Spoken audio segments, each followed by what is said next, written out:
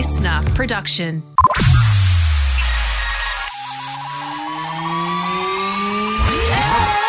This is The Streaming Service, your regular reliable source of TV, movie and streaming news. I'm Justin Hill, and in today's ep, Jason Momoa is back hosting Shark Week, and this time he's looking for coked up sharks. But first, Travis Barker has accidentally revealed his and Kourtney Kardashian's baby name.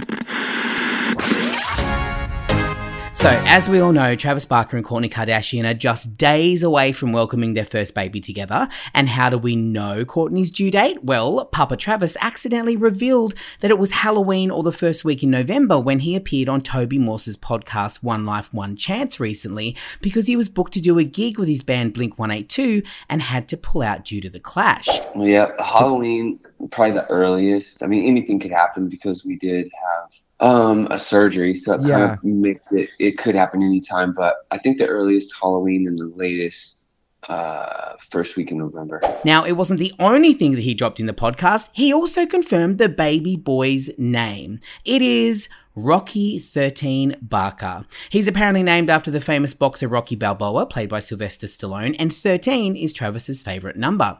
Now, Kourt doesn't seem to be quite ready to give birth just yet. She was spotted out trick-or-treating with the kids last night in Hollywood, so we'll have to wait a little bit longer for a baby announcement. Either that or till the next season of The Kardashians. You know how Kris Jenner works. To check out the current season of the show and get up to date on the feud between Kourt and sister Kim, you can stream it on Disney Plus now.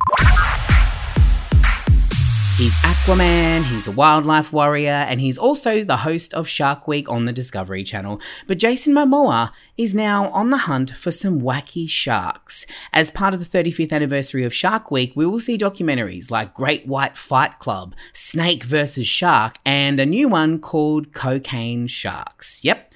You heard right. This is the story of some sharks who snapped up some drugs that were dumped off the coast of South Florida. The news reports earlier this year were talking about the amount of cocaine that washes up on the Florida shore, which started an investigation into what it was doing to the local sharks. Some say they were seen getting around with sunglasses on at nighttime and with very runny noses, allegedly. You can check out Jason Momoa hosting Shark Week on the Discovery Channel on Foxtel from December 3rd. Want more news on the biggest TV shows and movies on streaming, like how you can audition for the rebooted Ready, Steady, Cook, or everything you need to know about the Ratatouille live-action remake? Subscribe to the streaming service on the Listener app and keep an eye out as episodes drop every Monday, Wednesday and Friday. I'm Justin Hill, and I'll see you next time.